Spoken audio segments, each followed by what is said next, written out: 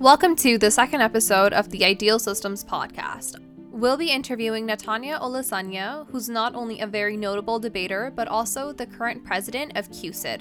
All right, so as a little bit of an introduction, can you maybe speak to your path to Carleton and sort of who you are, what you do, where you come from? I'm Natania. I also go by Nat. So either one is fine. I grew up in the UK, actually, up until I was 14. And I lived in Greater London, so Essex area. And I moved to Canada at 14.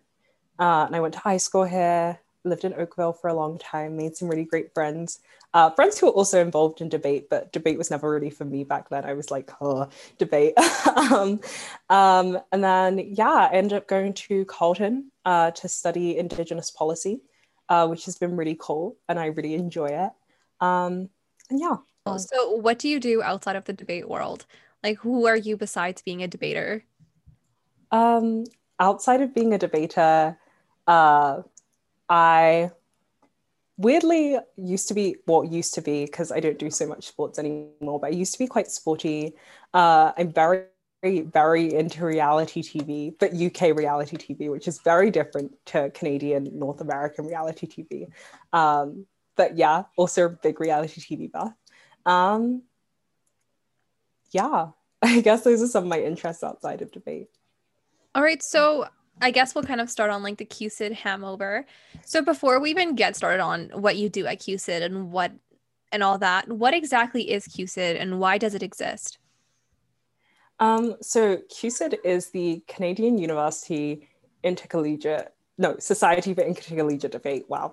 And it's kind of the national body that oversees the entirety of Canadian debate. So its members aren't necessarily individual people, but then also the clubs that exist under CUSID. So for example, CUDS, which is Carleton Debate, which I'm part of, is also a part of CUSID. So that would be the member. And CUSID exists basically to centralize debate, to help create policy, to help debate, but also to just make debate accessible, and just to help coordinate things. Because I think we see this with the US as well. When you do things on a really decentralized level, tournaments get scheduled for the same weekend and people have to choose between going to two, or, different clubs have different policies and ways of doing things. So it just exists to kind of put everything together and make everything run seamlessly in debate. So you mentioned accessibility. How do you define accessibility and what does it mean to you as an individual and then on more so an organization level? Yeah, I think accessibility personally for me has been super important because Carleton is, I think, probably the most accessible debate society in Canada, since we're funded by a levy. So that means every single student who goes to Carleton pays, I think, 50 cents a semester. And that money all goes towards CUDS funding. I think without that money, I wouldn't be able to do debate. And the reason for that is because debate is super expensive, and having talked to a lot of different people from different clubs across Canada, it can be really inaccessible because you have to do things like travel to tournaments, buy food at tournaments, have housing at tournaments. All of these things just cost a lot of money.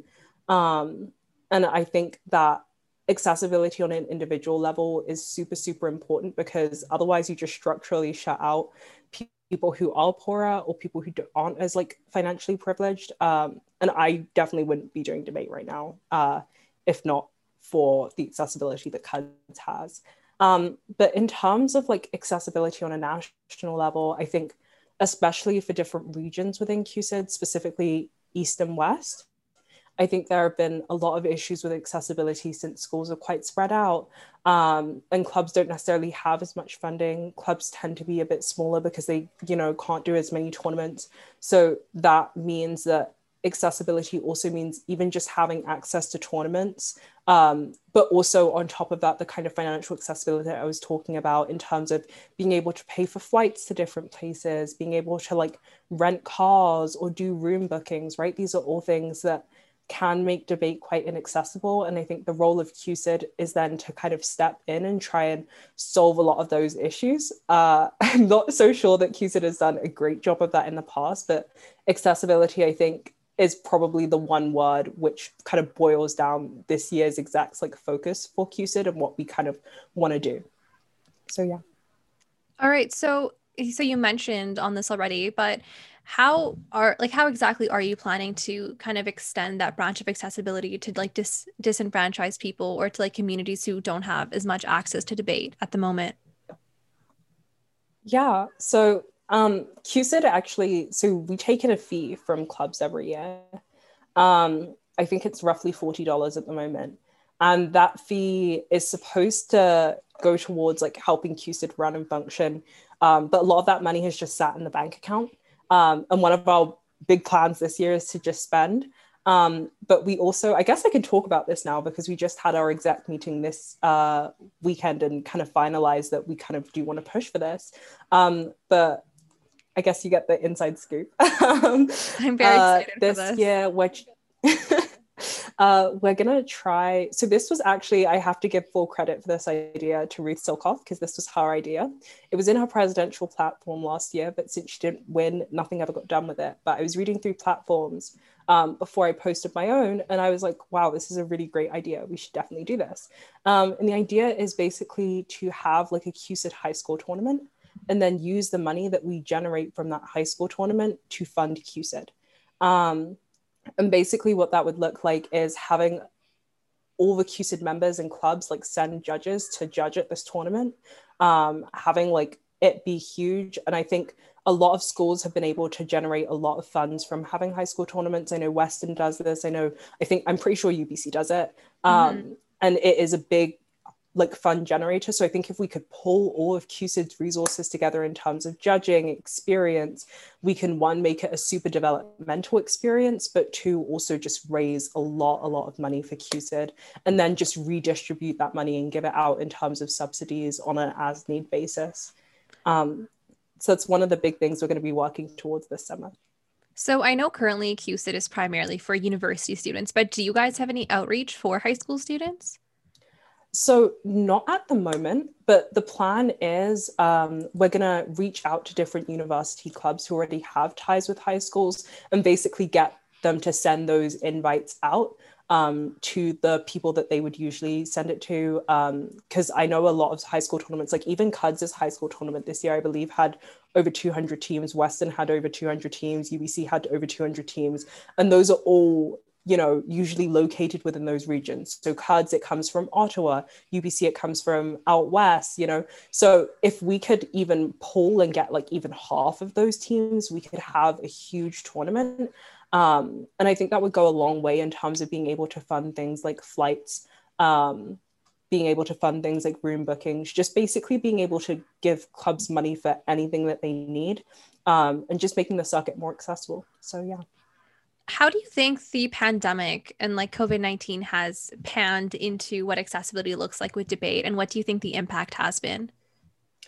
Yeah, so I think online debate has definitely kind of shifted things. But I think, even though there are drawbacks to online debate, like it's not as social, I think in some regards, it's just been amazing because I know I personally have just met so many different people who I never would have met before and made great friends who I never would have made before. And I think it's really opened up the possibilities. And I think now that I have those connections, I'm more so like, okay, like how can we bring this all together now and make a more cohesive circuit so that people know each other? And it's not like, I heard stories about worlds like schools from East and West just feeling really left out because they were like, I don't know anyone from CUSID and there were very few teams going. It's like, now we can actually have that kind of cohesion. And I think it brings in a whole new host of possibilities, but specifically in terms of accessibility, I think reg fees are a lot lower so people can attend more tournaments. Also, you don't have kind of like the geographical divides kind of coming in as much. I think it's just made things a lot more accessible. And I think even in a post-COVID world, I think we should still strive towards incorporating some form of online, like maybe hybrid method. But I think that takes like looking at what EUDC is going to do, because they're going to do EUDC, which is like the European Debating Championships. They're doing it in a hybrid format. So I think it's just, we're going to kind of watch and see what that looks like. And then from there, maybe potentially recommend that clubs keep on a hybrid format so that, you know, we can keep the kind of accessibility that we've had this year, because I think it has just been phenomenal. Yeah, I completely agree with this. Like prior to the pandemic influencing debate going online, it was as if EUDC, WDC, all these really cool debate names and debater names were just this thing that I heard of.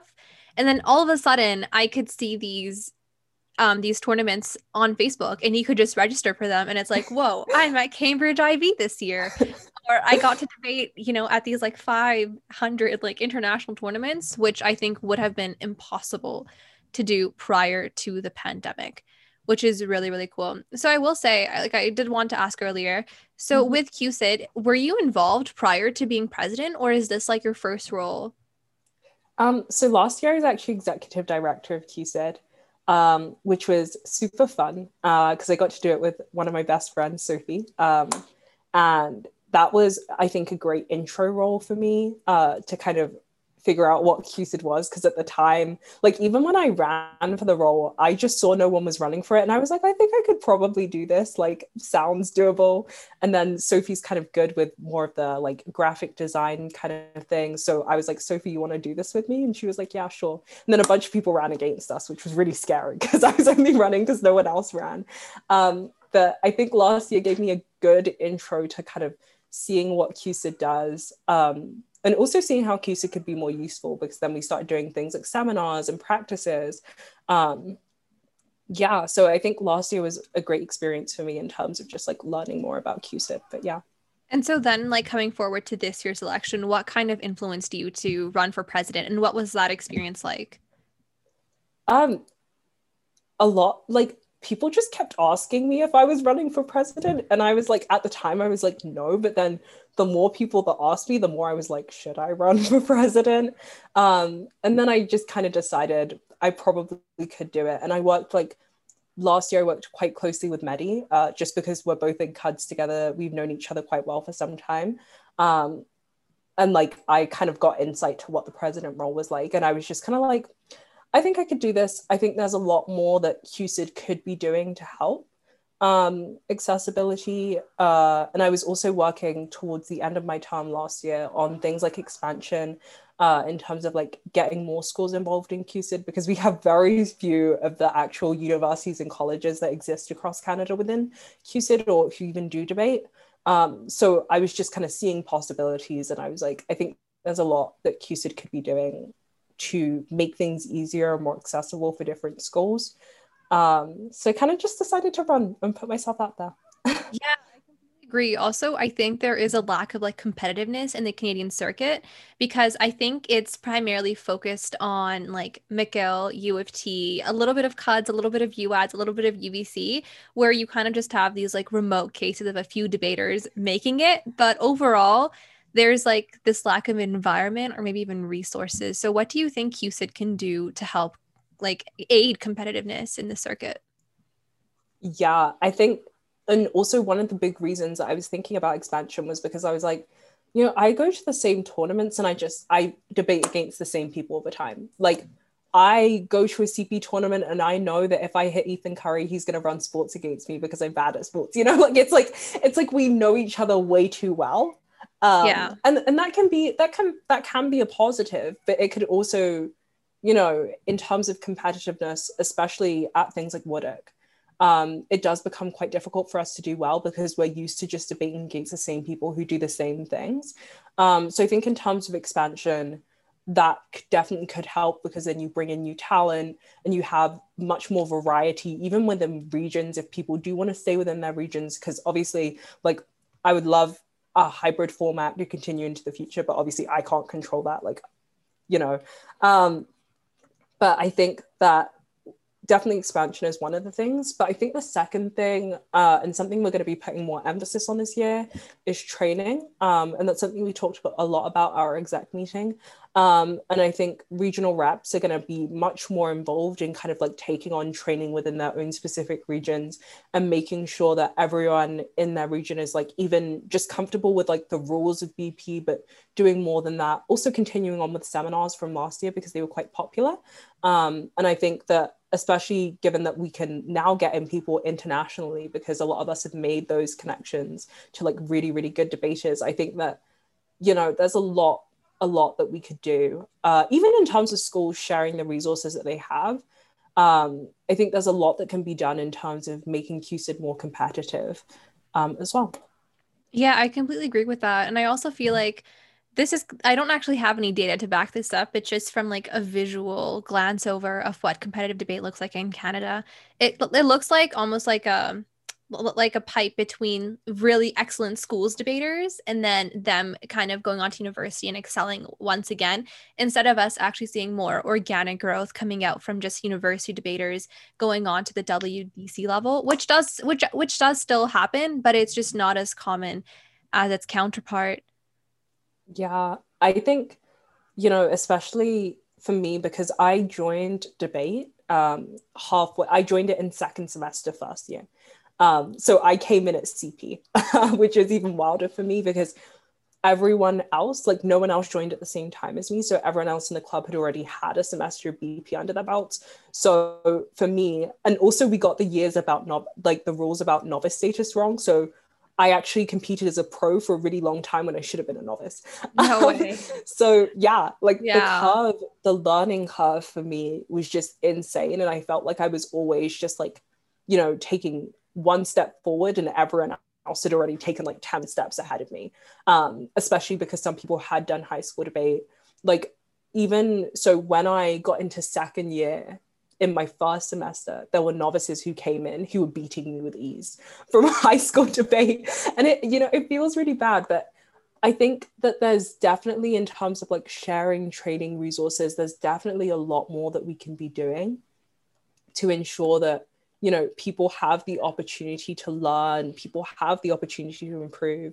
I also think, you know, like there should probably be more ways for newer debaters to like get involved, or you know, maybe that's something that we can do specifically in training, like maybe have a seminar on like how to kind of get over that learning curve. You know, that I think there's a lot that we can do in order to help that, but not quite sure what that is yet, but we'll have to Yeah, see. or maybe even setting like a pre-summer camp every single year for debaters, like a beginner level, an intermediate, and advanced, and then like 3 weeks of intense training, and then you like pop out these fantastic debaters, year in and year out. I really love that idea and I might steal that idea, but I Please will give you do. all the credit. You don't even need to. I'll just sign up because yeah, like why not? Because we do have some phenomenal talent going on in the Canadian circuit, and there is somewhat of like a trickle down affair where the better our like college level debaters get, the better our high school debaters get, and then it's just like we essentially will dominate the world eventually. All right, so I will Fingers say, crossed. fingers crossed. No, it's for sure happening. So over the past few years, like from all the competitions that I've been at, like whether that's Central, East, West, I haven't seen a large amount of Indigenous representation, or if anything, any Indigenous representation in debate. First off, like, are there any actual stats on this, or is it just me not noticing things? Also, secondly, how do you think we can improve that as a circuit? Yes. So this is actually something that I started having conversations about 2 years ago. It was like I'm not going to talk about like Black representation in debate like right now, but I will say that Black and Indigenous representation in debate is something that I brought up last year because I was like, there are very few people, and I think that is something that we definitely have to improve on. And there was a project I was gonna undertake this summer to try to make a free debate camp specifically aimed at underrepresented groups in debate. And I did have like a lot of interest. I've just gotten so busy. But I think it would be really cool because I do think it starts at the high school level, right? Because high school debate tends to be really expensive. And the reason why it tends to be really expensive is because university clubs need to fund themselves and therefore they charge high prices to high school debaters. That just makes and also coupled up with the fact that like even outside debate institutions cost a lot of money, a lot of public schools don't actually have debate teams, means that oftentimes racialized people, specifically Indigenous peoples, are oftentimes locked out of debate structurally just because of how financially inaccessible it is. That follows through to the university level because a lot of the people who do debate did high school debate. And I think it all starts from the high school level. I do think that there's more outreach to be done at the university level in terms of maybe going into your Indigenous Student Center and being like, trying to host events and do recruitment there. I think there's a lot that can be done to try and fix representation issues. But I think oftentimes what we end up doing is lumping everyone in with BIPOC. And then we say, oh, well, we have BIPOC people, without looking at the specific groups within that are actually underrepresented. And I think it has to, like, you have to fix these issues, it has to be targeted. You can't just say that we're gonna try to do recruitment. Like you actually have to go out and try. I think a good example of this is CUDs, specifically with women. The club used to be really male dominated. They used to never actually retain female novices. But what they ended up doing was going into the women's center. There were I think there were 2 women at the time, and they ended up going to the women's center and just recruiting a bunch of people. And now CUDs is like really female dominated. So I think there are ways. You just have to be really explicit, and you have to be really intentional about seeking out these types of groups, because I think it really is important, especially, in debate rounds where we often talk about the most marginalized people. You're systemically shutting them out of debate at the same time. So I think it's really important that we start to be more intentional about how we do outreach specifically as clubs, because I don't think there's as much CUSID can do at this level, because it is about like club specifically recruiting. But I also think that, with expansion, we're probably going to be reaching out to more diverse schools. And I think on that level, we can also probably help fix some of the underrepresentation issues. But I definitely do think it's an issue, and I definitely do think it's one that needs to be targeted. Yeah, also, I want to touch on the thing that you said about how everyone who's not essentially white gets put into this huge category of BIPOC. But the thing is, in BIPOC, every single category of that has completely different needs in terms of what it means to be represented or what it means to have access to certain things. For example, the way a South Asian accent is even perceived is significantly different than how an accent from Southern Africa is perceived. And so even based on that, the way those are judged, it's so different. So just based off of even that singularity and the differences it has just on a regional basis, I think we do a massive harm to everyone inside of BIPOC when we just start all right, y'all are one group and we're going to keep you in one place. Yeah, I completely see that. Okay, so prior to actually getting a lot of exposure to CUSID via Facebook again, because of everything going online and seeing Mehdi doing his posts super frequently, the only actual link that I had to CUSID was equity. Because anytime equity was called out, it was all right, we're going to have to report this to CUSID, and it's going to be a massive problem. So what exactly is equity in this case? Yeah. So I've never been on the ombuds team, so I can't speak as much to what ombuds does, but I can speak very generally about equity. So equity is basically the process. So in debate, obviously, we focus on a lot of a wide range of issues, and that allows for the, I guess. Okay, let me start again. So I think in debate, we talk about a lot of different things, and within that, there's a lot of space for people to oftentimes say things that are just harmful, not only to people who are necessarily in the room, but to specific groups who are marginalized. So what equity does is equity is there more so of an educational role, and more of a peer support role to kind of support people who have gone through that process of having harm done to them, or even hearing just harmful things and thinking that they're wrong, and trying to call it out, which is always a good thing. And then you can take that to an equity officer who will then be able to kind of resolve the issue in any way that that specific person wants. So if that person says, hey, I want you to talk to the other individual, then that's something that's done. If that person says, I want this person to be taken out of this tournament, then that's something that equity will consider. So equity always will act in the interest of the person who's making the complaint, but it's usually in an educational fashion. That's specifically equity at tournaments. equity on more of a club level, usually it ends up dealing with more interpersonal issues between people. That's how that usually ends up happening, but also still the same kind of functions as a tournament where they'd like talk to people if they did say anything wrong within a round. Then there's ombuds. And ombuds works to oversee all equity teams. So similar to how CUSID oversees like all the debate clubs, ombuds oversees all the equity teams in CUSID. And if there are any issues that can't be resolved internally within a club, that's when they get sent to ombuds. Also, if there are any like wider scale CUSID issues, that also goes to ombuds. And then also like in terms of like the actual CUSID equity policy, that's all also overseen by ombuds. So ombuds is basically like in charge of equity. I hope that answers the question. No, that definitely makes a lot of sense. So as a person of color, more prominently as a Black person, how has your experience in debate been affected by being someone who's a part of BIPOC? And how do you think people who aren't as represented in debate, how do you think their personal identity impacts their experience as being a part of debate, specifically the Canadian circuit?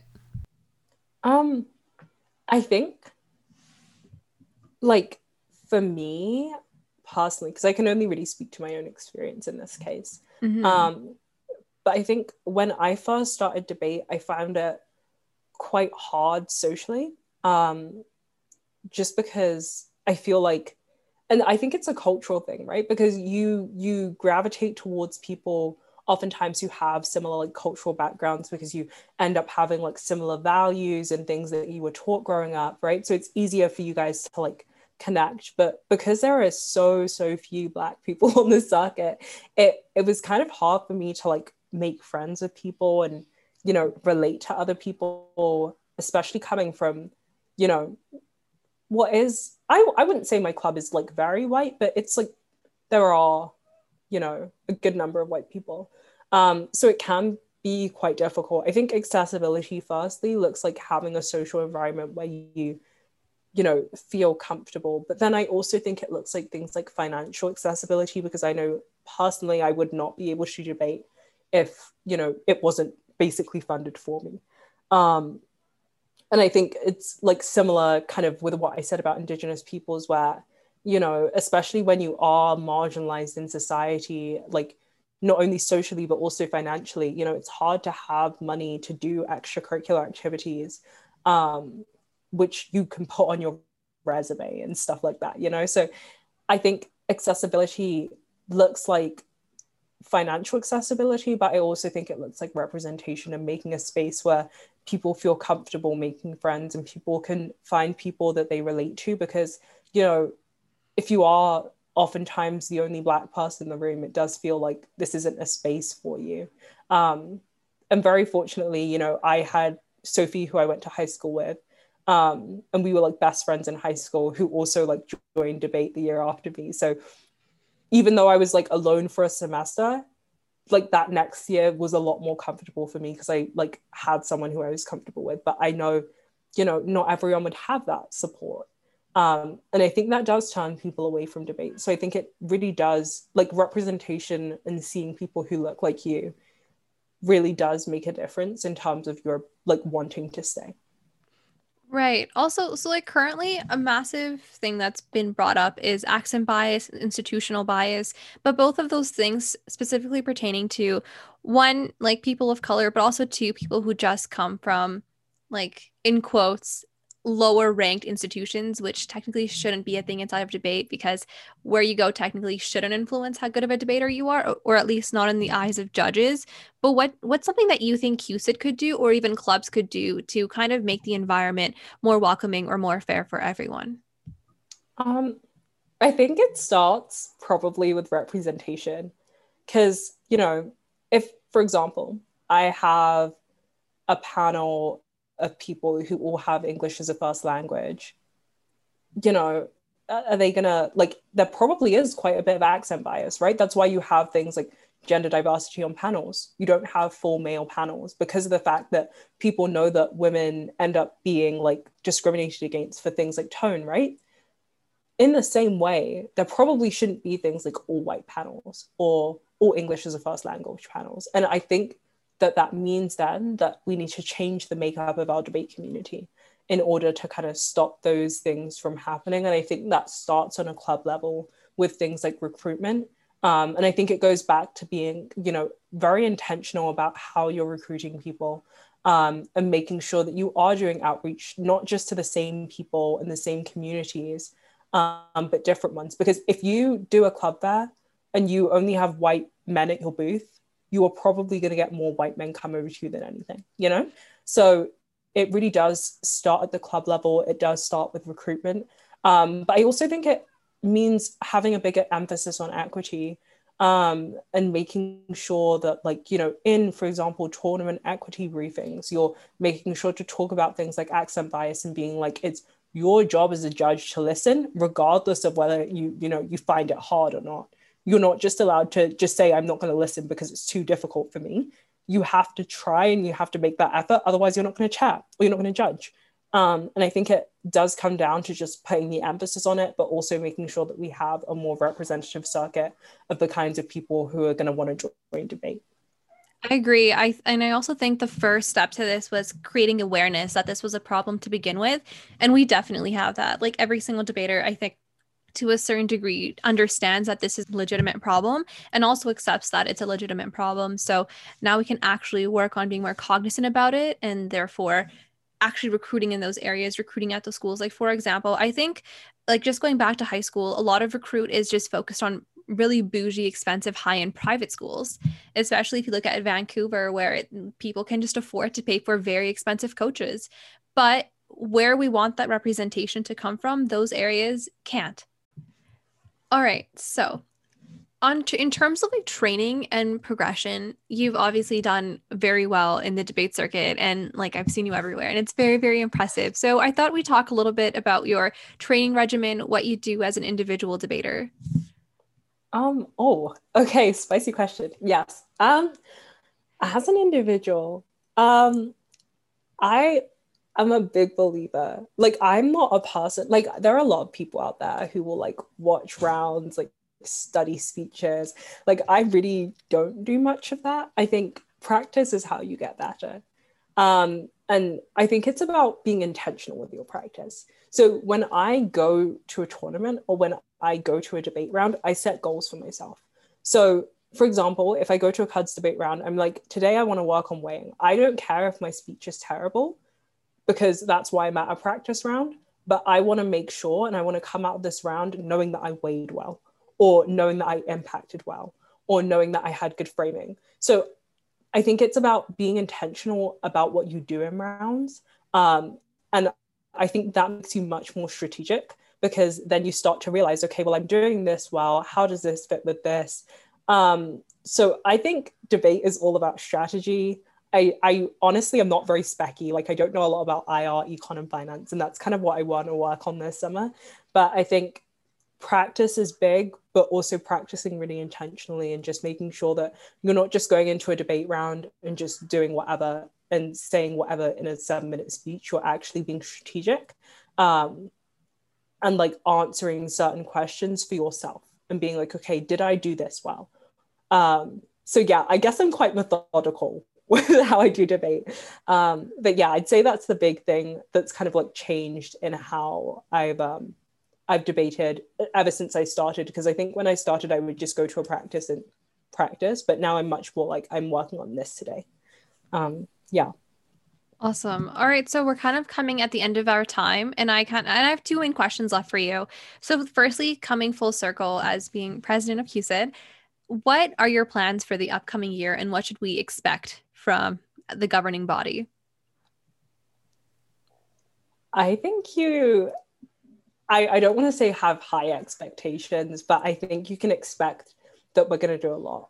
By the end of this year, we will have charitable status. So we'll be able to get alum donations and get them kind of their tax refunds from that. So that's definitely one of the big things that we're working on. We're also going to have the same kind of summer seminars and summer training, but also on top of that, training from your regional VPs. Expect CUSID IV. Expect that high school tournament to generate a lot of revenue, and expect there to be subsidies for clubs to be able to just kind of get money from this pool and use it towards their own clubs and making them more accessible. And hopefully, big fingers crossed, expect some more schools in CUSID and to have some new member schools and meet some new people. So yeah, I'd say those should be your big expectations for the year. I think it's going to be a good year. I'm very excited. I think I'm super excited for our exec. I think they're all phenomenal. And even the people who weren't elected, I've spoken to a lot of them, and a lot of them are still really down to, get involved and join in. So I'm really looking forward to having a CUSID that's just a lot more representative and actually just does a bit more for clubs across the circuit, because I think there's a lot that we can do to just make debate as enjoyable and seamless as possible. What's your bit of advice for someone who's just starting off on their debate career? What can they expect from what's going to come up in their next few years? I would say a piece of advice that would have been helpful for me when I first started debate is that your progress in debate is never going to be linear. Because I think I expected to do a good speech and then become a phenomenal debater. Don't expect too much from yourself. You can be a very intelligent person and not be the best debater in the world. And debate doesn't measure your intelligence. It doesn't measure your self-worth. It's nothing about anything like that. I think it should be about you and your own personal goals and what you want to get out of it. And I think so long as you're having fun, so long as you're making connections with other people, be happy. You did what you came here to do, yeah, don't put too much pressure on it. Don't worry about any of that. Just have fun and meet new people. Thank you so much, Natania, for taking the time out to be on the podcast today. We can't wait to see what you have coming up for us in your upcoming year as president of CUSID. And besides that, good luck. Thank you. I super appreciate you having me. And yeah, I fingers crossed this is a great year for CUSID. Awesome. I hope so. Thank you for listening in on the podcast. Together, let's find the ideal system. See you in the next one.